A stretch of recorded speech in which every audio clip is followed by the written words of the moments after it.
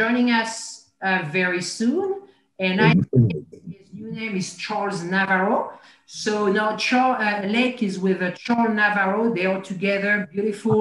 Lake, I was telling John earlier, I feel like I'm seeing you like all the time this winter. I know. It's like I must be in Los Angeles or somewhere. We're hanging out every day. Yeah, that's you're true. So as I said in the previous sessions you were on, I want to give you again credit for the people watching us right now that might not have seen you in the previous session.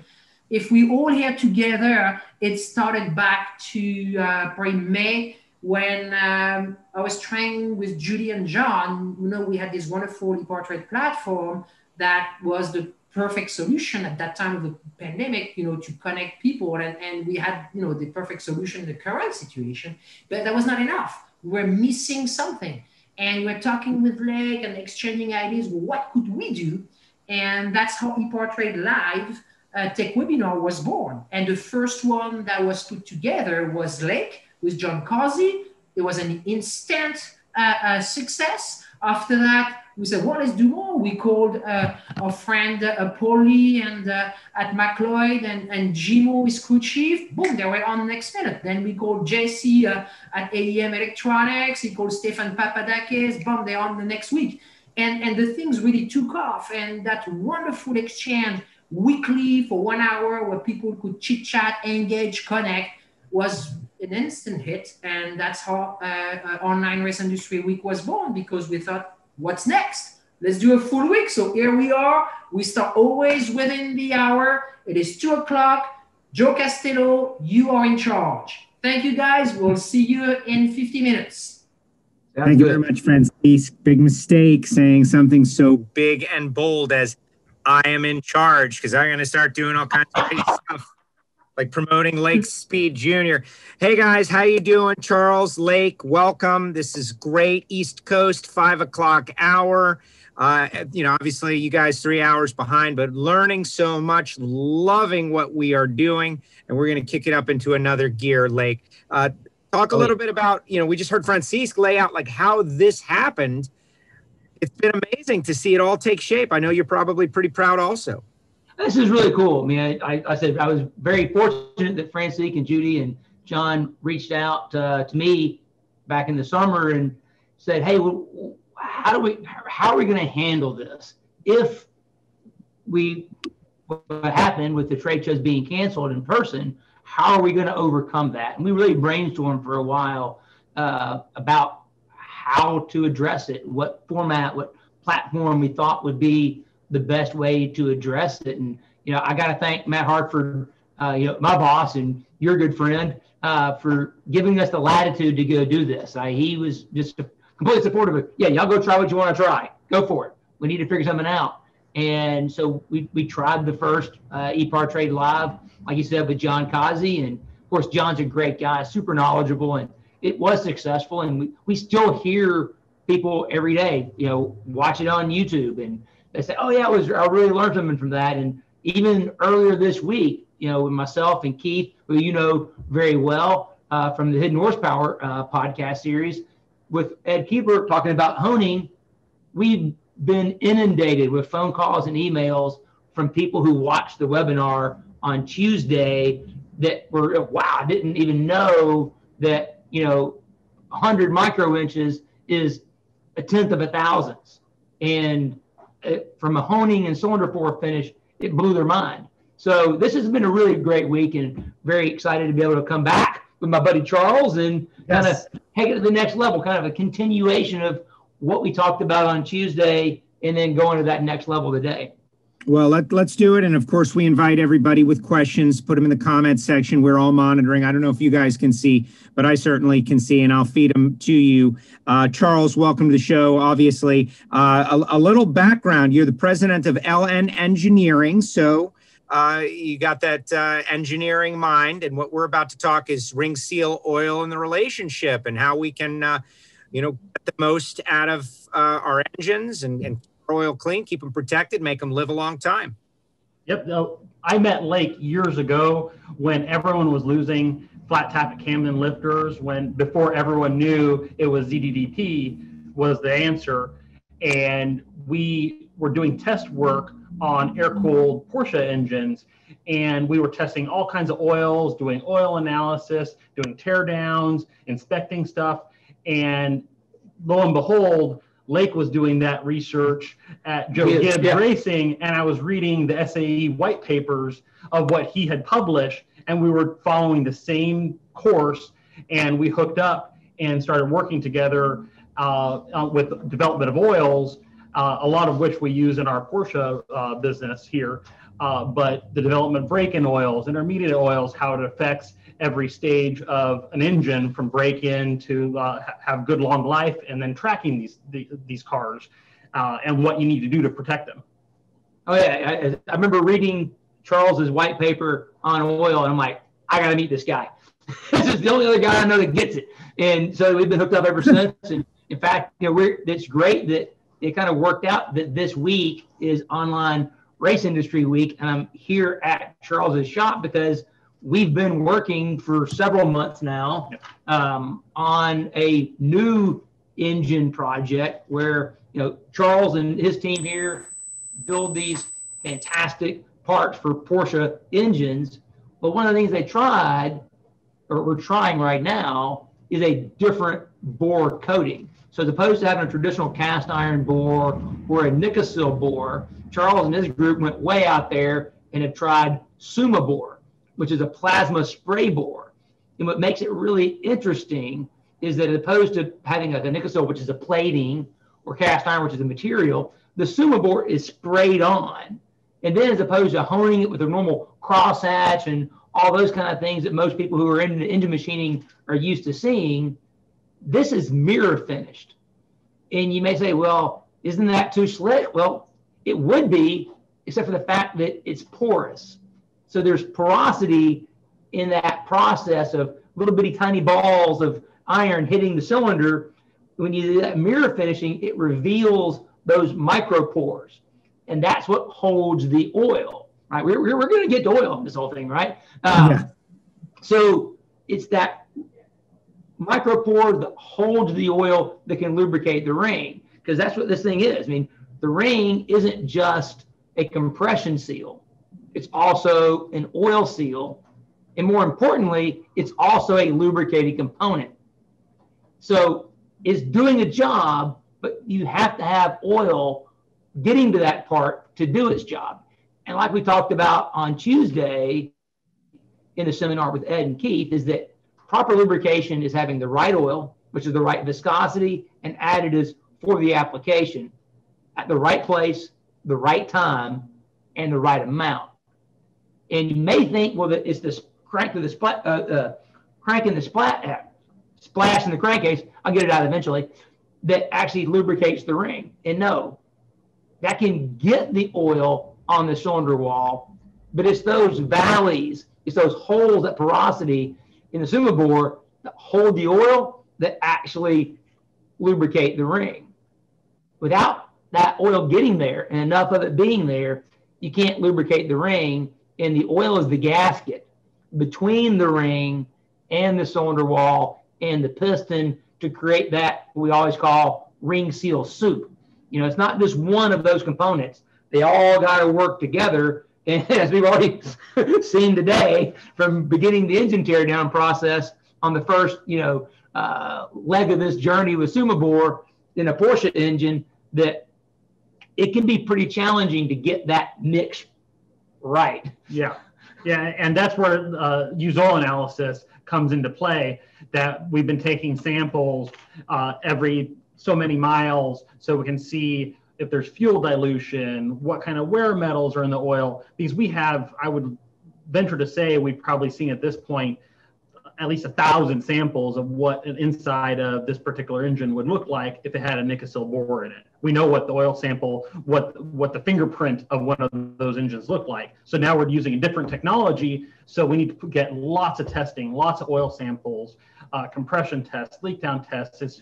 But it's again, we need as much data as possible to understand if this is working correctly or if we need to change something. And use oil analysis is one of those tools that we're relying on. Exactly. Just like we talked about on Tuesday, that the profilometer, which can measure your bore finish is a tool that you have to be able to measure and understand and control your bore finish. Oil analysis is your tool for understanding the health of the oil, and more importantly, the health of the engine. Because as Charles was saying, fuel dilution is a huge, huge issue. And as a ring guy, fuel is the enemy of my piston ring. The reason for that is your oil and your piston ring, they go hand in hand. It's a lubricated part. It's an oil control ring. It's doing both. It's symbiotic. It's the fuel, which is the enemy, because the fuel lowers the viscosity. It dilutes the oil. It reduces its ability to do its job. Especially you go from a pump gas engine to, say, E85 or methanol or something like that, you're getting even more fuel. It has even less lubricity. It lowers that viscosity even more. So it's pretty typical is when you have a high level of fuel dilution, you have a high level of wear in the engine. And our experience together, like I said, thousands of engine oil samples from Porsches, NASCAR, you name it, we've sampled it over the years. Rarely do you see a high level of wear without a corresponding high level of fuel dilution. So it's really an undervalued, overlooked tool that the race industry really needs, especially now the fact that we've gone to multi-race engines. When you have a sealed engine, a crate motor, or a spec type motor that can't be modified, can't be inspected completely on a regular basis, this is, like going to the doctor and getting a blood test to know how you're doing inside. This is what it is just for your motor. And is that a kit? Just because you guys are back off camera a little bit, so it's difficult to see exactly what you've got. I'm thinking about racers out there who want to monitor the life of their engine over races, a season, 2 seasons, etc., and kind of keep track of that. Is this something that you can apply, weekly, monthly, etc., and track the life of your engine, the wear of your engine? Oh, 100%. Yeah, so they are kits, which, by the way, Charles happens to sell these. So I'll hold them up here closer to the camera. Yes. But the kit comes complete with the sample bottle, all of the handy-dandy instructions. I know you can't possibly read that, but everything you need to know to do, you just follow the instruction sheet. And it comes with a prepaid, self-addressed, expedited shipping box to go back, because in a lot of cases, you can get the results back in less than a week. You send it on a Monday, you better get your results back Friday. So there are NASCAR teams that are actually doing this on a weekly basis, and there's a expedited version that is 2-day processing. So they can literally ship the sample on a Monday, have the results on Wednesday, so they can know the health of that engine before the next race. Wow, that's great, because you mentioned health, you compared it to the medical field. It really is. You're just checking and diagnosing the health of your engine through used oil analysis. How affordable is something like this, Charles? A kit runs about $60, including shipping for one of these kits. And like Lake said, once you ship it in, you'll see the results for a standard kit in about 5 days. We rely on it really heavily in a lot of the Porsche engines that we deal with. They use Locasil cylinder technology, or Alusil, which a lot more people are familiar with. And those engines suffer a problem called bore scoring, where the bore score, and then you get metal-to-metal contact from the piston skirts, which are aluminum, with aluminum cylinder bores. Yeah, never. And when the engines will get symptoms like one sooty tailpipe. You have 2 tailpipes, one side of the engine is starting to fail, one will be dirty. But even before you'll see it on a tailpipe, or the engine will start sounding like it has a noisy lifter. A lot of people think I have a bad lifter. No, it's a cylinder failing. And used oil analysis is the first place you'll actually see a failure starting, because you'll see aluminum content and silicon content elevated in the oil. So if you're doing oil changes and doing sampling every oil change, you'll have, I'm healthy. And all of a sudden there's a spike in the aluminum and silicone, and you go, hey, what's wrong? Where did this come from? This shouldn't be here. And then that lets you take action before you have a failure. And what he said is the key. The trend is your friend. It's really not about the, I always say, the absolute values. What are those little detailed numbers from your report?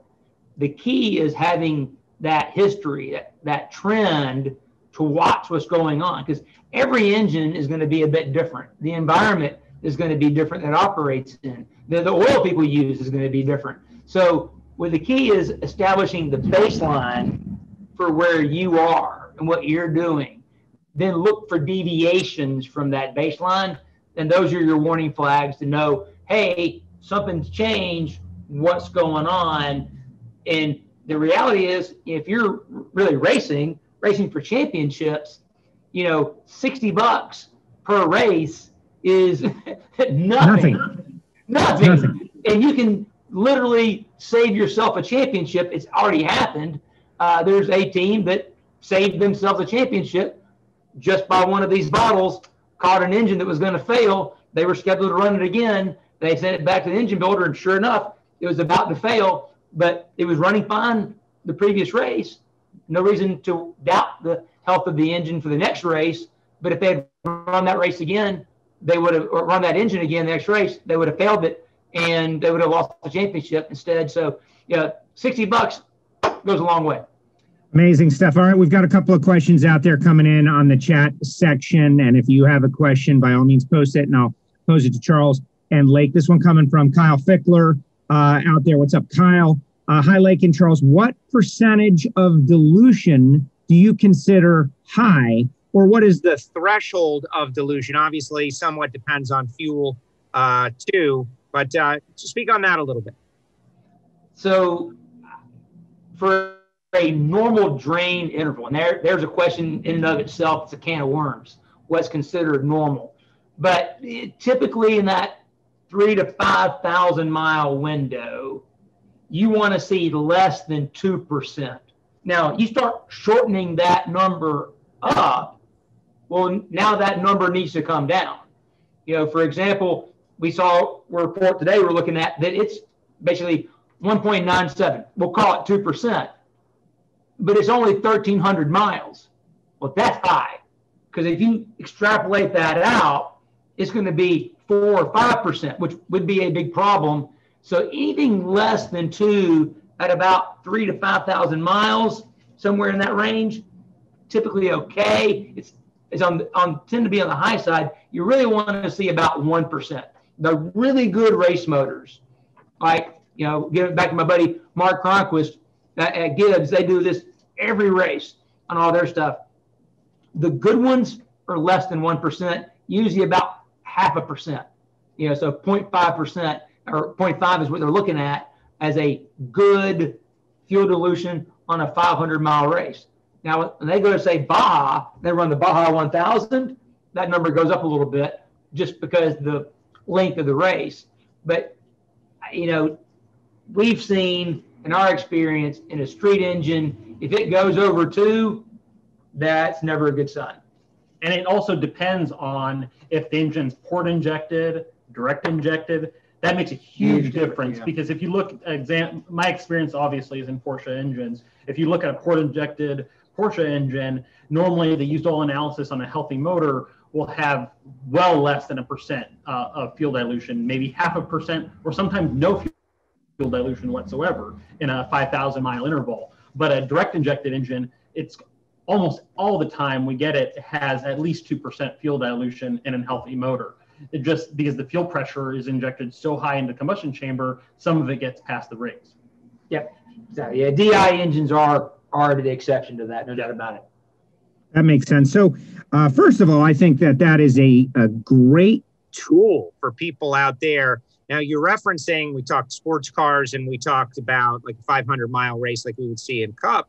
But what about for drag racers? It sounds like something that they can use in intervals, maybe not after every single race, or maybe, but how would they go about using the tool? Well, the same way, because you still want to see what that fuel level is, because back to piston rings, this is your ring seal. If you're getting too much fuel dilution, even in a drag race environment, more than likely what's going to happen is you are going to shorten the useful life of your engine. No matter how fast your car is running, if you're getting a bunch of fuel in your oil, that's going to increase bore wear 100%. That when you have high levels of fuel dilution, you're going to be contaminating the oil, which is going to reduce the lubricating properties of the oil, which is going to increase cylinder bore wear, chance of scuffing, damaging the ring. So in the end, you should be looking at it, even though the numbers may be, we'll call it higher for your application. Back to that trend is your friend. You want to get a hold of it and monitor it so that you don't get out, get yourself out. Tune up goes bad, fuel injector goes bad, and now all of a sudden you're having a problem. You can track it back so that in the end, it's like more of an insurance policy. You're trying to build that data, look ahead so that you can make the small adjustment, small fix of a problem before it becomes a big problem, big money fix. And I'll give an example, two examples of that. When we look for bad engine, if we suddenly have an engine that has fuel dilution that didn't have it before, injectors are suspect. We see in a lot of the engines and cars we deal with that the ethanol fuels are killing the injectors, causing them to leak and then dribble rather than have proper fuel spray, and that washes down the cylinder bores, causing more wear. Another good tool for the used oil analysis, when people are tracking their cars, one of the weak spots in some of the engines we deal with are rod bearings and oil starvation. And the used oil analysis, before you have a spun rod bearing or a connecting rod failure, you're going to see elevated lead, copper, tin levels that shouldn't be there, and even before there are any symptoms of a problem with the engine. Exactly. Amazing stuff. For people out there, and we're going to be going for a while longer, more information coming, but I don't expect everyone is going to stick around for every minute. Maybe they will, maybe they won't, maybe they're in the future. But if they're thinking about ordering one of these kits, Charles, where are they going and what are they doing? Go to lnengineering.com. That's Larry Nancy engineering.com. And you'll see a link for speed diagnostics in the products menu. And we carry all the different variations. We have shop kits so that a bulk. So if a shop has to test a lot of cars, they can buy them in bulk so they can get the test a little bit cheaper. And then we have an extraction pump available, a kit that has that. So if you don't want to necessarily drain your oil, you can use extraction pump to pull a sample from the oil fill tube or the dipstick tube. Wow, that's amazing. It sounds like this is just going to be and become, or is, part of the natural order of making sure your engine is healthy, like a leak down check every once in a while. In the old days, this is a part of it. Well, exactly. And the whole thing is back to trying to get more points of data. If you think about, and we live in a digital age, and everybody knows that if you only have a few pixels in your picture, it's not going to be a very clear picture. The more pixels, the more data you can have behind that image, the more clear the image is going to be, the sharper the resolution. You can see better. Well, just having a leak down is a point of data. When you go and start doing used oil analysis and you do it trend over time, so you got leak down data over time, you got used oil analysis data over time. One of the things the used oil analysis gives you is not just one point of data, like leak is 1 point. It's okay, this is how much that cylinder leaked. This is going to give you the viscosity of the oil, which is the most important characteristic of the oil. And if it starts to drop due to fuel dilution or shearing of the oil, that's a warning sign if it gets too much. Or inversely, if the viscosity increases because it's running so hot that it's beginning to oxidize. We think about oil breaking down, getting thinner, that's usually dilution that does that. When the oil oxidizes, the viscosity goes up because the chemicals are basically breaking down. And you can see that in what's called the oxidation level. So that's another thing. You can see, is my oil running too hot? one of our friends, Mark Burkett, especially cars the other day, had a car that had been tracked and came back in the sample. The viscosity was up, and then the oxidation was double what was normal. And it's like, wait, we think maybe there was an issue with the thermostat for the oil cooler, that it wasn't actually working. So that was the way they were able to diagnose a problem. Even though the car didn't show any symptoms of having a problem, they were able to diagnose a problem by looking at these oil analysis data. Then you got fuel dilution, you've got water contamination, or coolant contamination, you've got silicon, which can come from dirt, like bad air filters or improperly installed air filter, or in some cases, it's going to be from the bore material. And Micocil or Alucil bore has got silicon, it's going to increase. And a lot of labs would misread that as just dirt, but you got to know the application. You got to know the metallurgy of the equipment you're looking at and be more nuanced to understand what that actually is. And notice that, oh, when you got aluminum and silicon going up, that's not dirt, that's bore material. So it gives you that. Then, of course, it's the entire additive package. So your detergents, like your copper, or sorry, not copper, but calcium, magnesium, sodium, those are detergents in the motor oil. You can see those levels. You can see the phosphorus. You can see the zinc in the oil. One way to know an engine is actually in distress isn't just the wear metals. It's to actually look at the additive package. When you see the phosphorus and the zinc dropping from what the new oil level is, that's the number one sign that the engine is in trouble. Something's going on in the engine, and the oil is trying to save the parts. So it's being consumed. It's consuming that additive package at a higher rate, trying to save the part. So the part's not wearing at a high level yet necessarily, but it's a warning flag that there is trouble afoot. So again, another preemptive way of knowing what's happening. And then you've got all the wear metals. And the wear metals are going to relate, like Charles said, from what the metallurgy of the engine is. So you can see timing chain wear, you can see camshaft wear, you can see piston bearings, you can see all these things and trend it over time to know what's going on. So it's one sample, one leak down test, good thing, 1 point of data, that one's going to give you like 30 points of data. So, wow. So that's really just multiplies your picture.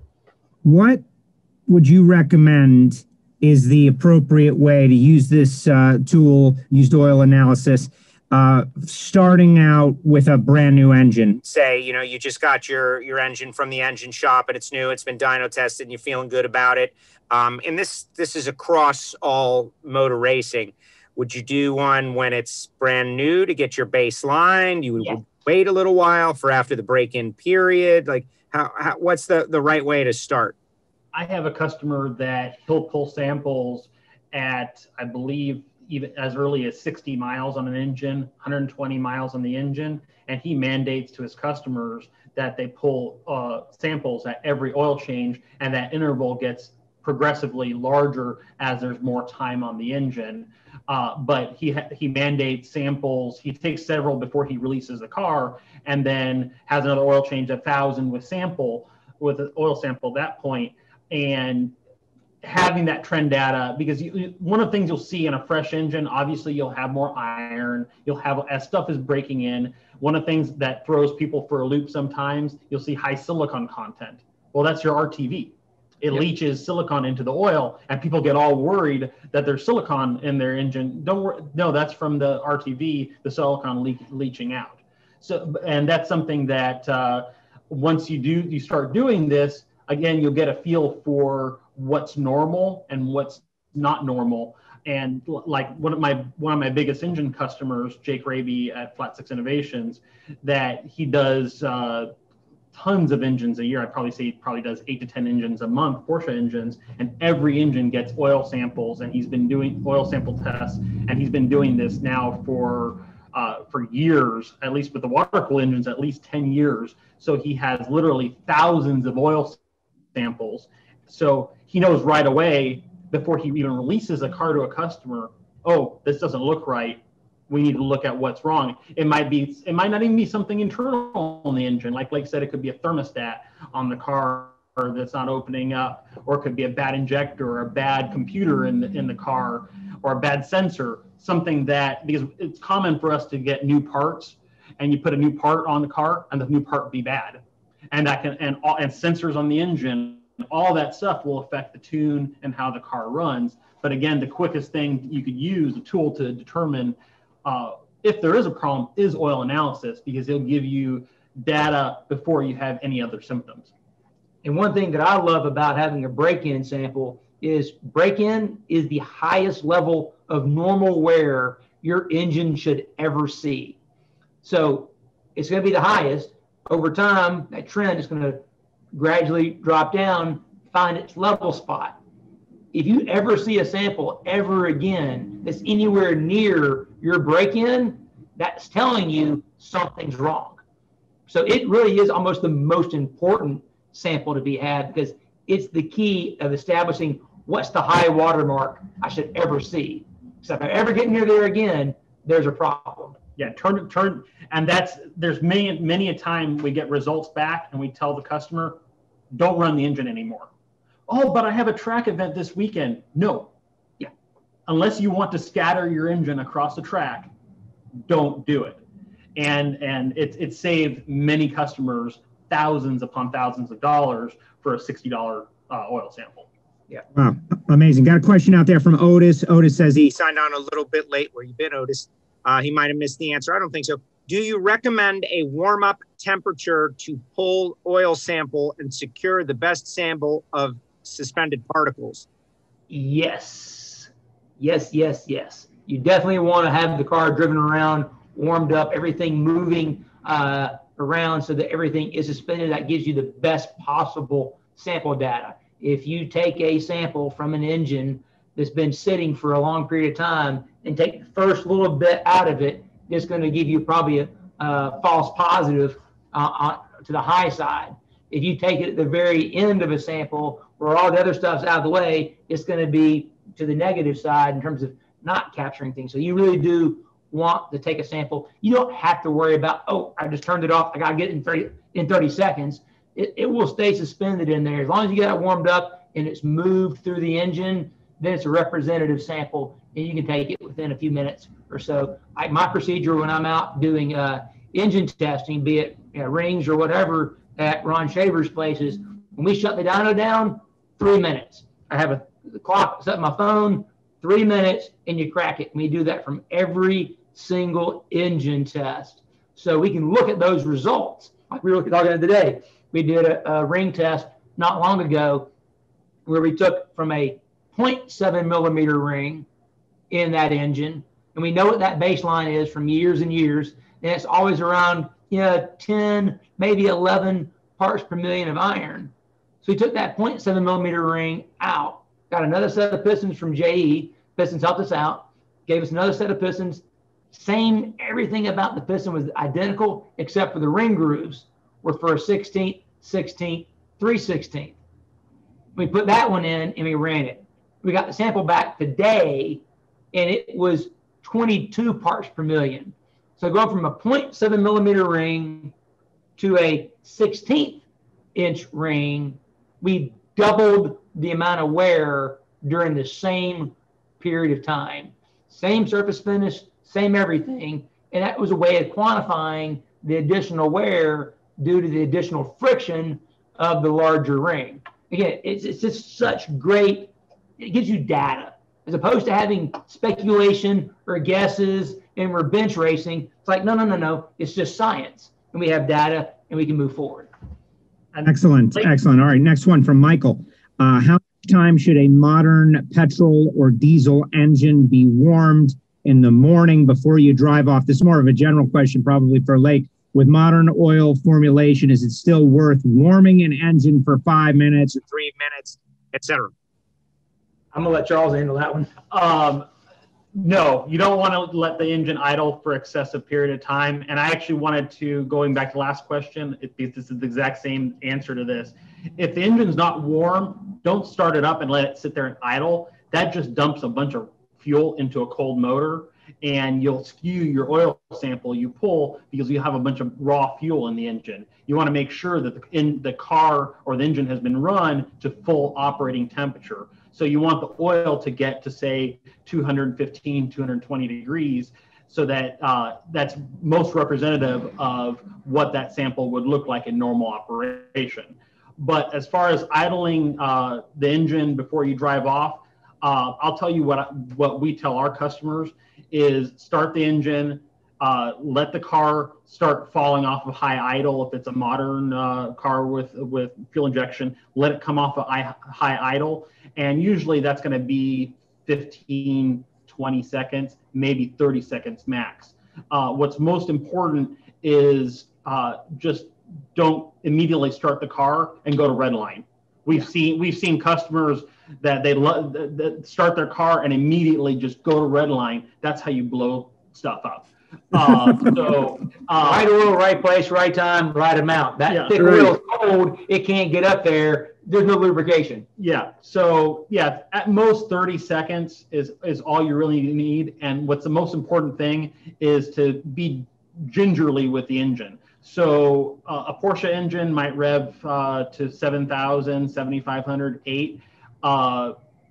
We tell customers, and I believe it's even in the owner's manual, don't go past 4,000 RPM until the engine gets up to operating temperature.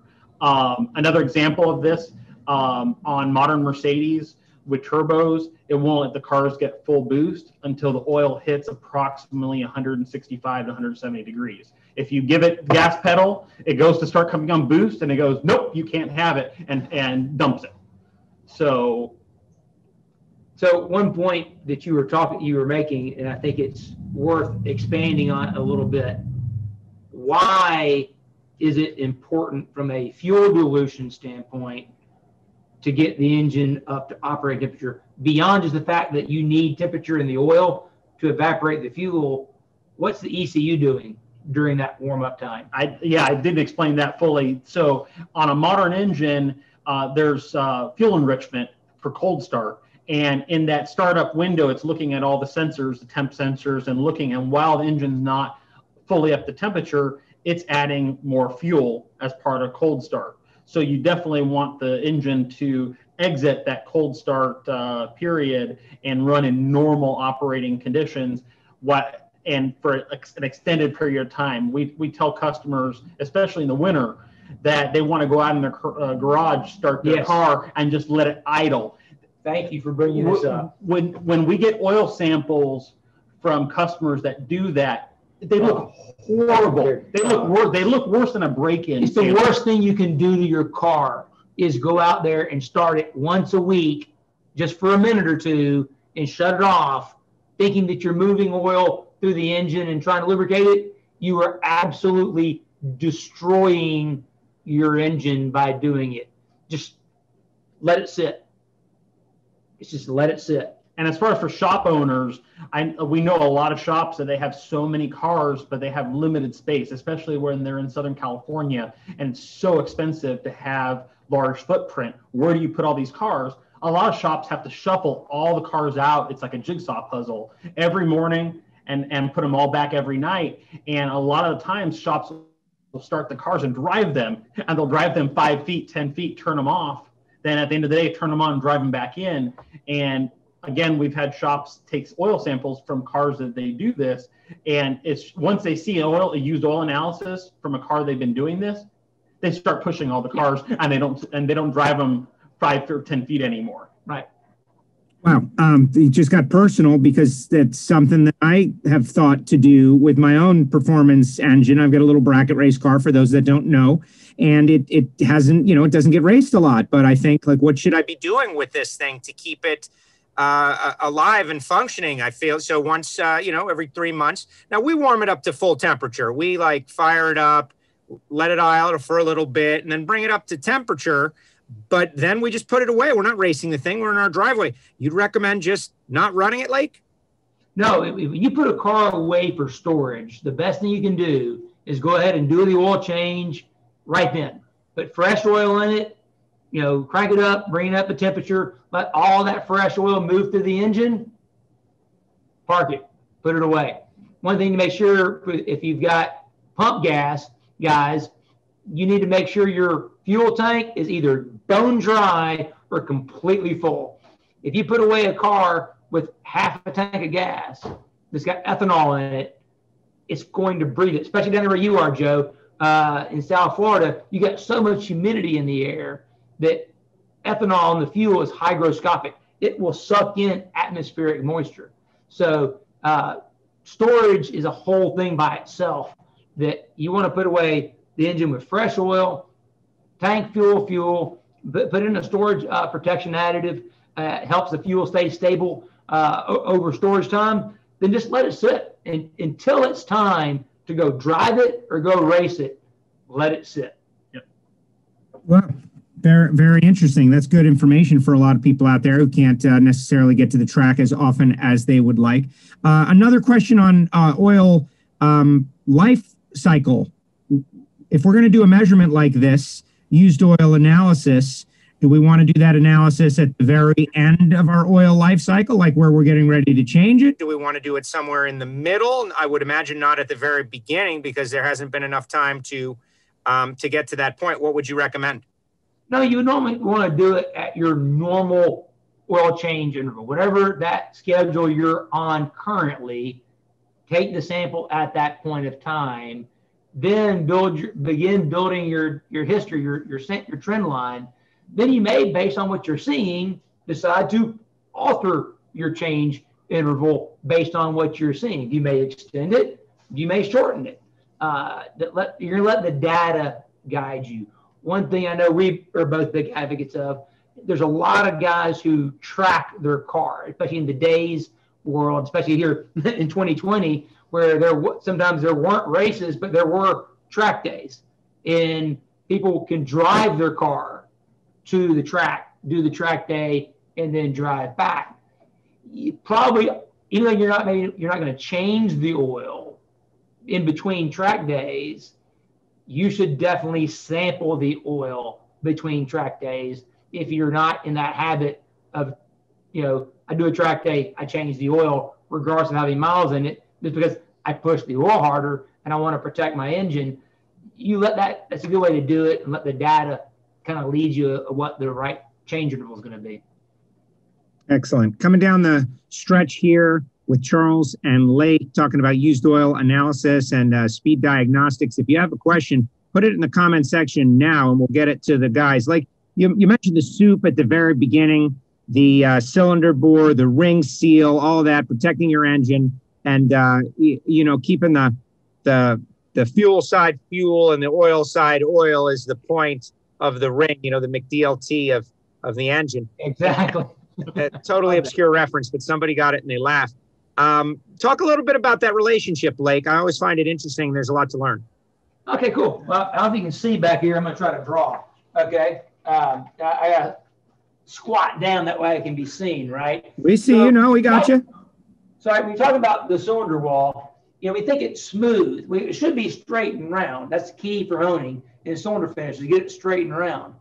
But that micro level, Billy Godbold, one of my good friends, who's head engineer at Comp Cams, he always told me, and he was 100% right about this, failures don't happen at the macro level, the stuff we can see.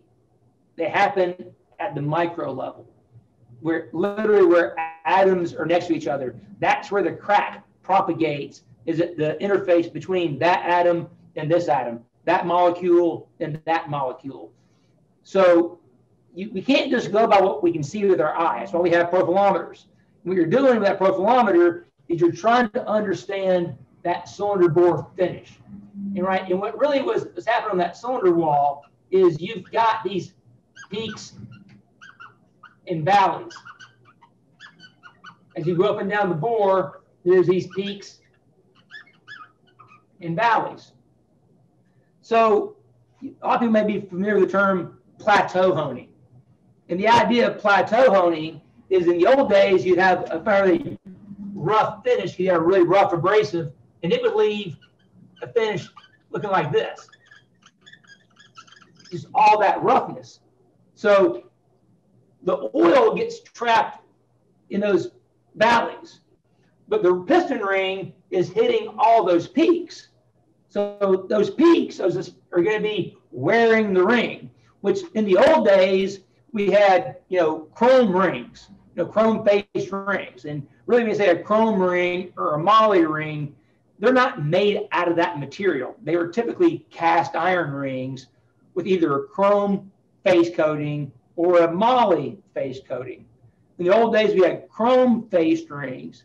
And because chrome is so hard, and because that chroming process is a dipping process, the surface thickness of that chrome would vary, which means that ring that was supposedly perfectly round is now not round really at a micro level.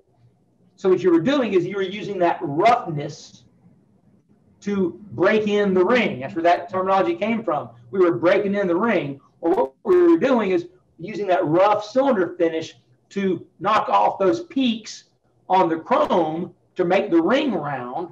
And at the same time, it was also knocking off the peaks on the cylinder bore. So that when you looked at it after it had run, it was actually a lot smoother. So you had it was flat on top with these valleys underneath to hold the oil, because back to what is proper lubrication? Right oil, right place, right time, right amount. How do you get the oil to lubricate the ring? It's in those valleys. So the idea of plateau honing came along later, which is, hey, we can use two different grit abrasives, a rough grit abrasive and a smoother abrasive, and we can go get in that deep valley by using the rough grit, and then we come back and we hone over it to use the smoother grit to speed things up. Of course, you can't do that with a chrome ring because it still needs that roughness. But when you get into today's rings, like at Total Seal, we can manufacture steel rings. So steel is a better material than cast iron. It's more ductile. It can handle more heat without losing its strength. So the more power you make per cubic inch, the more heat you're going to generate. Well, at some point, you're going to exceed the heat limit of what cast iron can be. So high power engines need steel rings to keep up and handle the heat. Well, those steel rings are PVD coated. That's super smooth. They're perfectly round. They're OD lap. They don't need that roughness to break in. So the idea is you can plateau hone, get the valleys you need to lubricate the ring, but you don't have all those peaks which are going to wear the ring out, and then you get good ring seal by having that smooth surface on top, rough underneath to hold the oil. And then the key, like I said before, is you got to have the right fuel trim. Now, here's the thing. Back to the oil analysis and how it can relate to piston ring seal. When you go from, say, a gasoline engine to a methanol engine, because methanol has a higher or richer air-fuel ratio, you have to essentially run twice as much fuel through the engine than gasoline. That means you get twice as much fuel dilution in the cylinder, which means the valleys on a methanol-fueled engine need to be deeper. You have to have more valley to hold more oil so that oil doesn't lose its viscosity. And how do you know if you've got all that right? Used oil analysis is that tool that can tell you whether or not you're getting it right. Because the problem is when you get a fresh honed cylinder, there's enough, they call it core roughness, to hold enough oil to be okay. But as the engine runs over time, that core roughness goes away. Then you lose that core roughness, you've lost the seal, you've lost the cylinder, everything goes badly quickly. So you can know there's a problem ahead of that by looking at the used oil analysis, so you can, again, preemptively head off the problem at the pass. Amazing, amazing. Getting down to the final minutes here, Charles and Lake, you guys have done a great job. And I think that the simplicity of the product is what is so appealing, that people can take a sample and send it to you and get it back literally in a couple of days. Charles, why don't you give us the vitals one more time? Where can we get it? How long does it take? Those basics, because I would imagine that people are going to be watching this one over and over again, because it seems like it would be a no-brainer. they can hop onto our website. It's lnengineering.com and click on the products menu, and you'll see there's category for speed diagnostics.